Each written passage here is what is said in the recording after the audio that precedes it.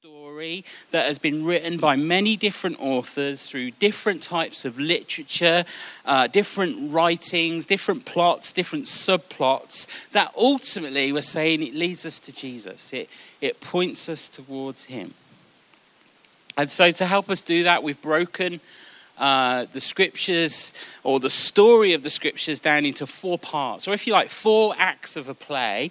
And we've said this. So the 4 parts are creation, fall, redemption, and restoration. Now, for the longest time, faithful Christians have focused their attention on the 2 central plots of the story, fall and redemption. And whilst those 2 parts are important and true, when we focus just on 2 parts of that story, we end up with this kind of truncated or half story. The picture that we've been using is it's a bit like showing up to a movie 30 minutes late. You know, and so you get there and you're not quite sure what's going on. You've missed all those key character-forming moments. Not only is it like turning up to a movie 30 minutes late, but it's also like leaving 30 minutes before the movie ends. And so you leave before you kind of get a conclusion to the outcome of the story. And because we've treated the Bible like this at times, we've reduced the story to sin. And what we've done is we've said, you know, sin is there, God is angry, and Jesus has come to solve the problem. That's kind of how we've reduced the story. And inadvertently, we've created a gospel, what Dallas Willard says is sin management. We've created a gospel of sin management where people, good, faithful people, pray a prayer to get to heaven when they die. You know, and what we do in between now and heaven is we kind of keep ourselves mildly entertained, you know, and as long as everyone gives their tithes and offerings, we can keep going. That's kind of the reductionistic gospel that we've produced. But when actually what we see, and we talked about this last time, is this story doesn't start with sin. That's quite a novel idea, isn't it? That this story doesn't start with sin, but actually it starts with God and a God who creates. A story that starts with creation. And that creation, God said he's good. It repeatedly said, it is good. And God creates humanity. And he creates humanity in his image. And he chooses humanity to rule on his behalf. This is where the story starts. And when we understand the context, when we understand where the story starts, we begin to understand the bigger picture of what it is God is doing.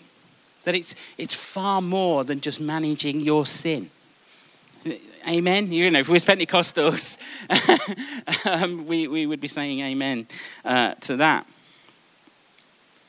Now, I would imagine lots of us would be comfortable in saying that the Bible is the Word of God. And, you know, I'm sure we can all nod and agree to that. But the reality is that it means something completely different to allow the Word and the way that we read it to influence our whole lives. But if we're going to do that, as I say, we need to understand the story that we're telling. And that it's this far more encompassing story. And so today, as we look at the second act of this narrative, I'm calling today Naked and Ashamed. And the first tip is don't Google that, okay? You might find some things you don't want to find. But we're calling today Naked and Ashamed. And what we're talking about this morning is the next chapter of the story. We're referring to this thing that we call the fall.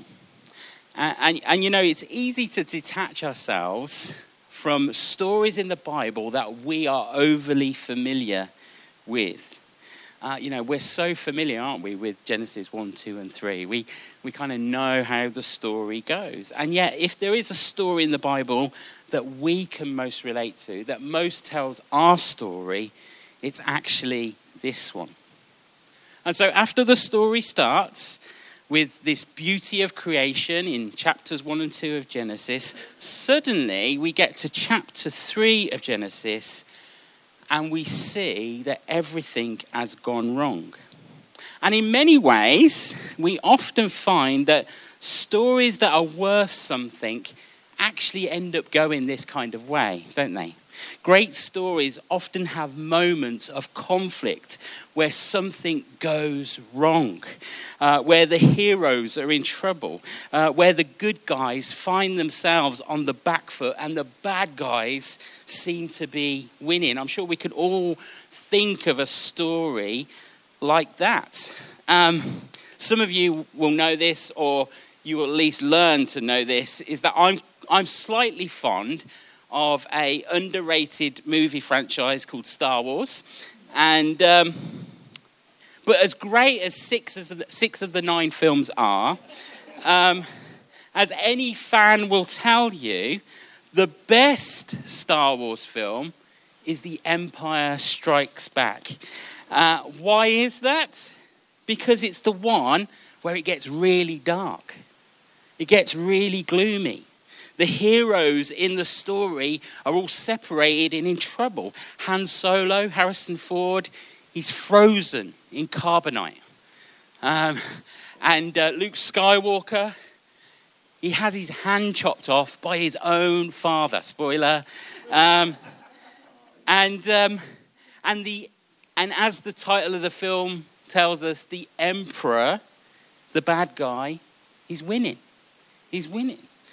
And you see, every good story has a climactic moment of conflict where everything seems lost, where all hope seems to be gone. And so what is it in God's story that causes everything to go wrong? Well, really it comes down to one simple word: sin. Sin. And to really understand the story, we have to understand the story of sin. Aren't you glad you come this morning? We're going to talk about sin. You see, when sin enters the story, sin is the thing that stops our world from being all that it is meant to be. You see, God in his creative genius forms the world as a community of grace that reflects the nature of himself.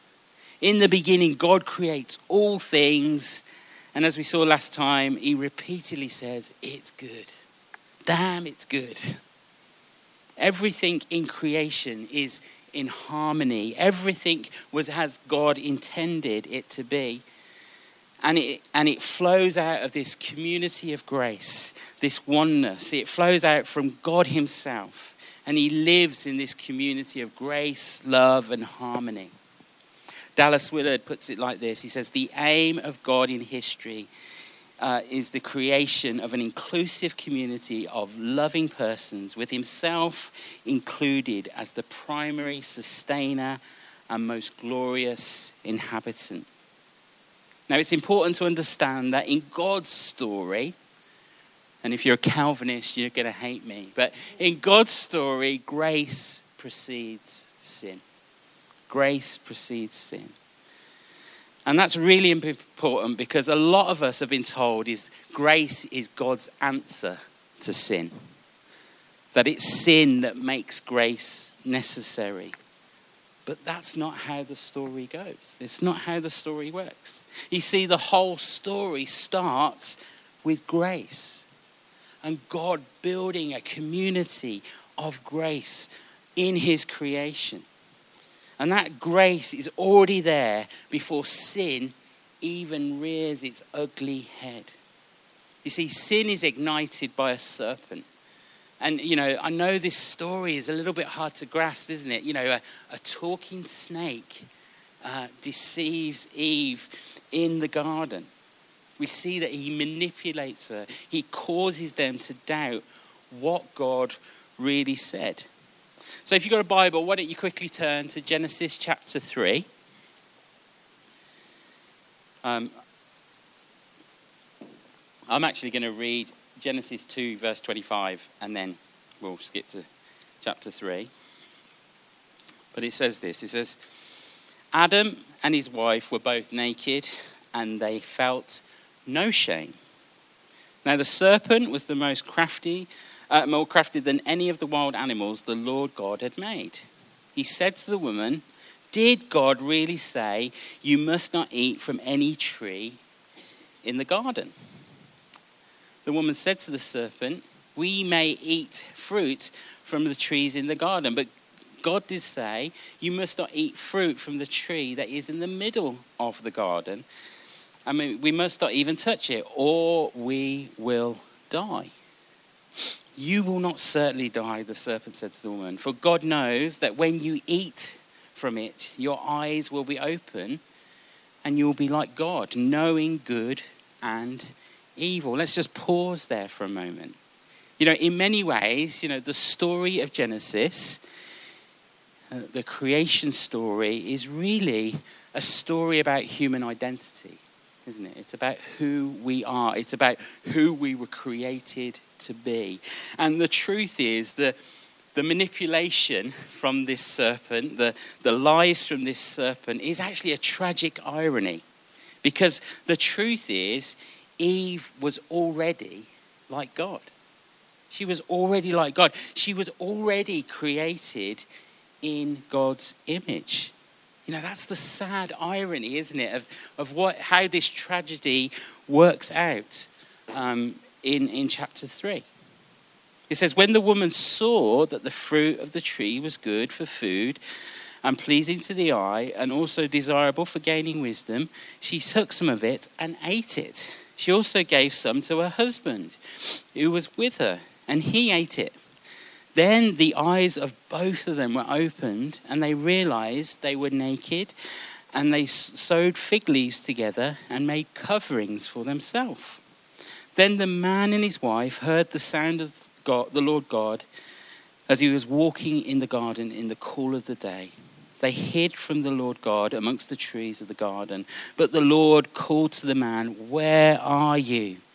He answered, I heard you in the garden, and I was afraid because I was naked, so I hid. And he said, who told you that you were naked?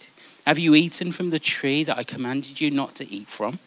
The man said, the woman put... Blame it on the woman, yeah. The man said, the woman you put me here with, she gave me some fruit from the tree, and I ate it. Then the Lord God said to the woman, what is this that you have done? And the woman said, the serpent deceived me, and I ate. And so, as I said, we're familiar with this story, aren't we? We're familiar with the outcomes of this story. But I'm guessing in our minds, as you've heard me read that story again, in your mind you interpret it a little bit like this. God has a bunch of rules. Adam and Eve didn't obey those rules. So God punishes Adam and Eve and has been punishing humanity ever since. That's kind of how we paraphrase what's going on here. But actually, if that is how we understand it, I think we miss something of what's really going on. You see, if we think sin is just about rules and regulations, we miss the real tragedy of this story. If we think it's all about just keeping laws and making sure we behave in the right way, then we totally miss the point. You see, the story of sin isn't about regulations, it's about relationship. It's not about rules or how we conduct ourselves, but it's about how we relate to God, to one another, and the world around us. You see, sin is a problem not because of rules getting broken, but because of relationships being broken. And it causes this catastrophe in God's story where this community of grace that he already created has been broken. Think about it this way. Let's say you are a parent and you have some rules for your child that say At a certain time of the day, you cannot play out on the street. Now, you don't make those rules because the street is bad or evil, or because you want to spoil your child's fun. You have those rules out of love and a desire to protect your child from harm. You don't want them to be in a situation that will cause pain, either to them or to you as a family. And you see, God says, don't eat from this one particular tree. And he doesn't say that to kind of create some invisible line to see if they will cross it. I think that's sometimes how we think about this story. Don't we say, God says, don't touch that. And I'm drawing this line to make sure I'm testing you. I'm going to see if you're going to step over this line. But that isn't the reason. He doesn't do that. He does it to protect his family. He does it to protect what he's created, this grace-filled community from harm. You see, the story of sin is primarily about what causes relationships to break down, this community of grace to break down. And the truth is, Adam and Eve simply did what we've all done. What we've all done. Basically, they said to God, what I want and what I need is about me. It's about me. And I'm going to place me at the center of my story. And I'm going to put myself first. It's about me and my world.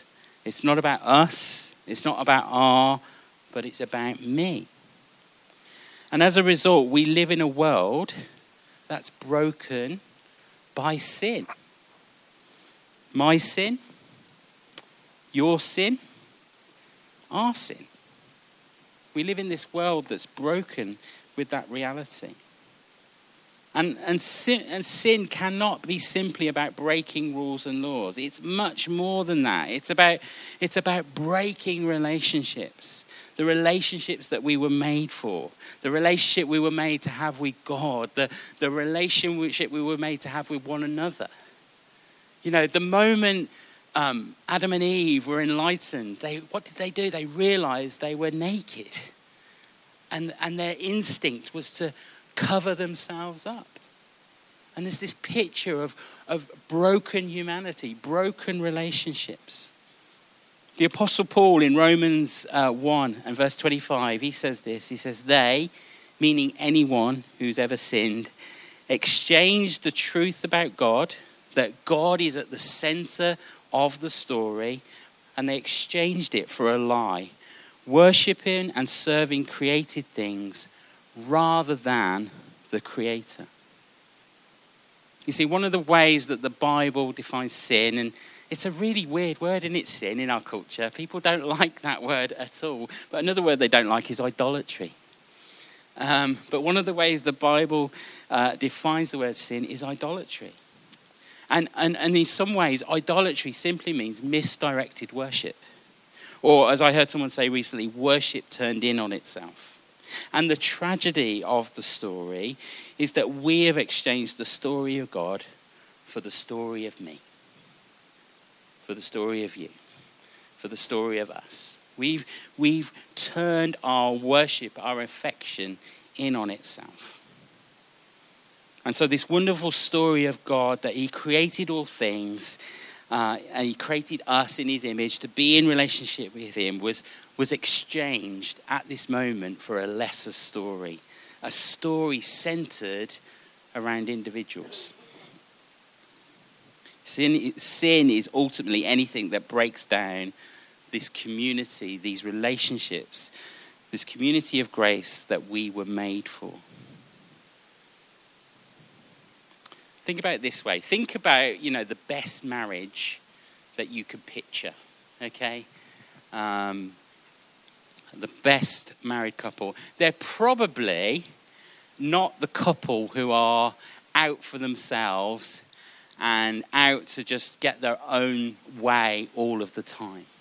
When you think about a great marriage, you probably think about a couple, maybe they're slightly elderly, slightly grey-haired, been together for a long time, and they have learned to lay their lives down for one another.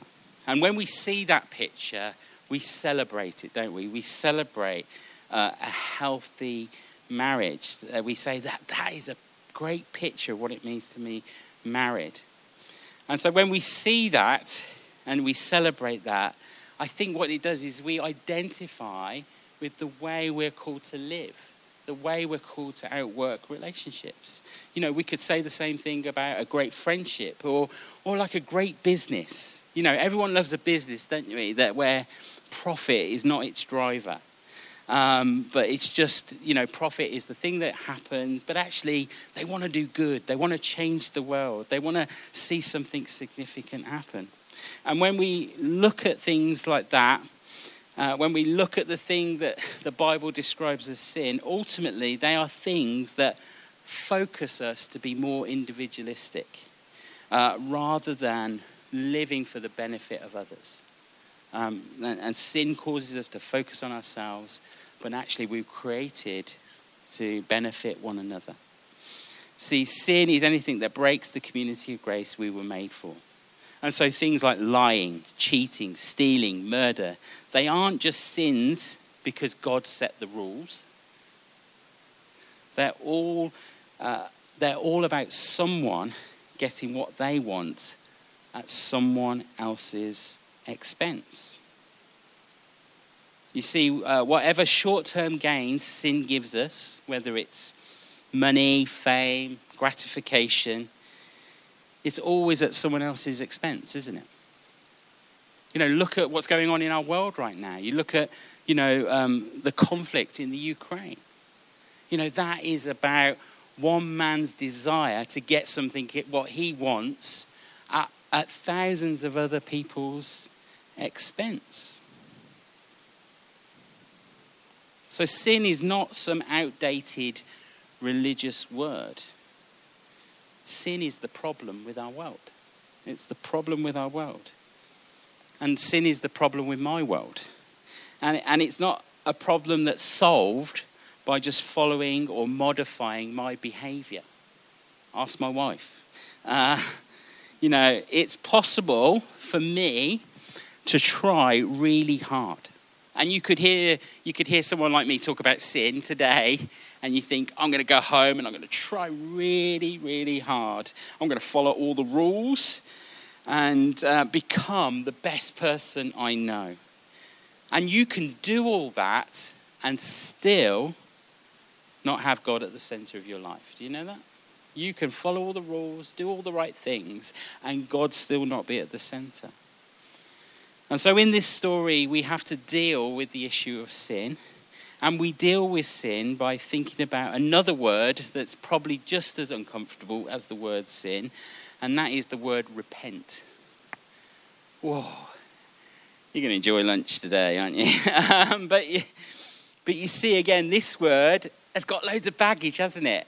When I hear the word repent, I think of an American preacher in a white, shiny suit, wagging his finger, telling everybody to repent.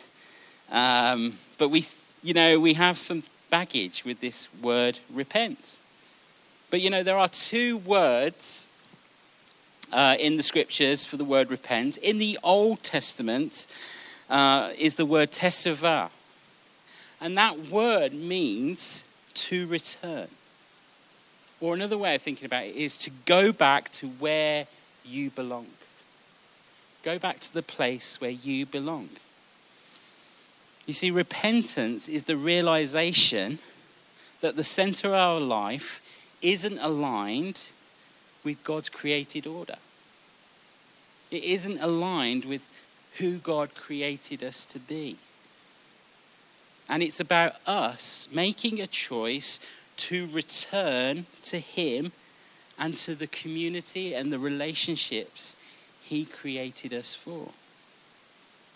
Jesus tells a story in the New Testament that relates to this, about a son who rejects his father and he goes off to a far land to squander his inheritance. And then finally, once he's spent everything that he has and he's down in the gutter, eating from the troughs of pigs, he realizes just how desperate his life has become. And one day this son realizes that he has nothing else left. And so in Luke 15, he says this. He says, I will set out and go back to my father and say to him, Father, I've sinned against heaven and against you. I'm no longer worthy to be called your son. Make me like your hired servant. And so he got up and went to his father. Some translations say he got up and he returns. Teshuvah. He returns to his father. And then as we read on, we read, I think, one of the most amazing pictures of God's heart towards his creation. It says, but whilst he was still a long way off, his father saw him and was filled with compassion for him. He ran to his son, threw his arms around him and kissed him. You see, the father hadn't given up on the son. He hadn't stopped looking for him, and he even ran out to hug him. And finally the son has returned. And he throws this wild party in celebration for his son coming back. You see, repentance for the son was that he had realized that he had chosen a life of self over relationship. Himself over God. The realization that he needed to return to his father and the community that he belonged to, that he was made for. And in many ways, this story captures everything of what God has been doing since sin entered into his story. You see, God's dream, and we're going to get there in a few weeks' time, God's dream is to restore all that is broken. Is to restore things back to the created order that he made. He wants to restore that brokenness. And part of restoring that brokenness is an invitation to you and me to repentance. Through us choosing to return to what God has called us to. And so my question for us today is this. What is it that you need to return to today? What is it you need to teshuvah, as it says? What do you need to repent of to return to God? Now, what I don't mean by that is I don't mean what do you need to feel bad about right now and fix. Because that's where some of your minds have gone. I don't mean that at all. It's not about what do you feel bad about and try and fix. What we mean is what are the things you have placed in your life that break the relationships that you were made for?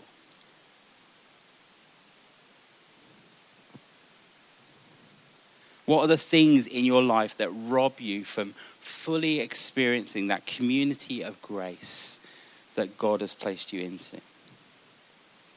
That community of connection to him, to one another and to the world. The scriptures tell us that it's God's kindness that leads us to repentance. That it's his generosity, it's his love, it's his delight that leads us to our place of return. A place where we return to him. And so maybe, and I'm conscious that it's not the cheeriest part of the story this morning, but as we contemplate the place where we've reached in the big story of the Bible, this place where the brokenness of sin comes and robs us from all that we were made for, where do we need to return to God today? Where have we placed other things where he should be? Where have we squandered the things that are at our disposal? And where do we need to return to him this morning? So why don't we stand?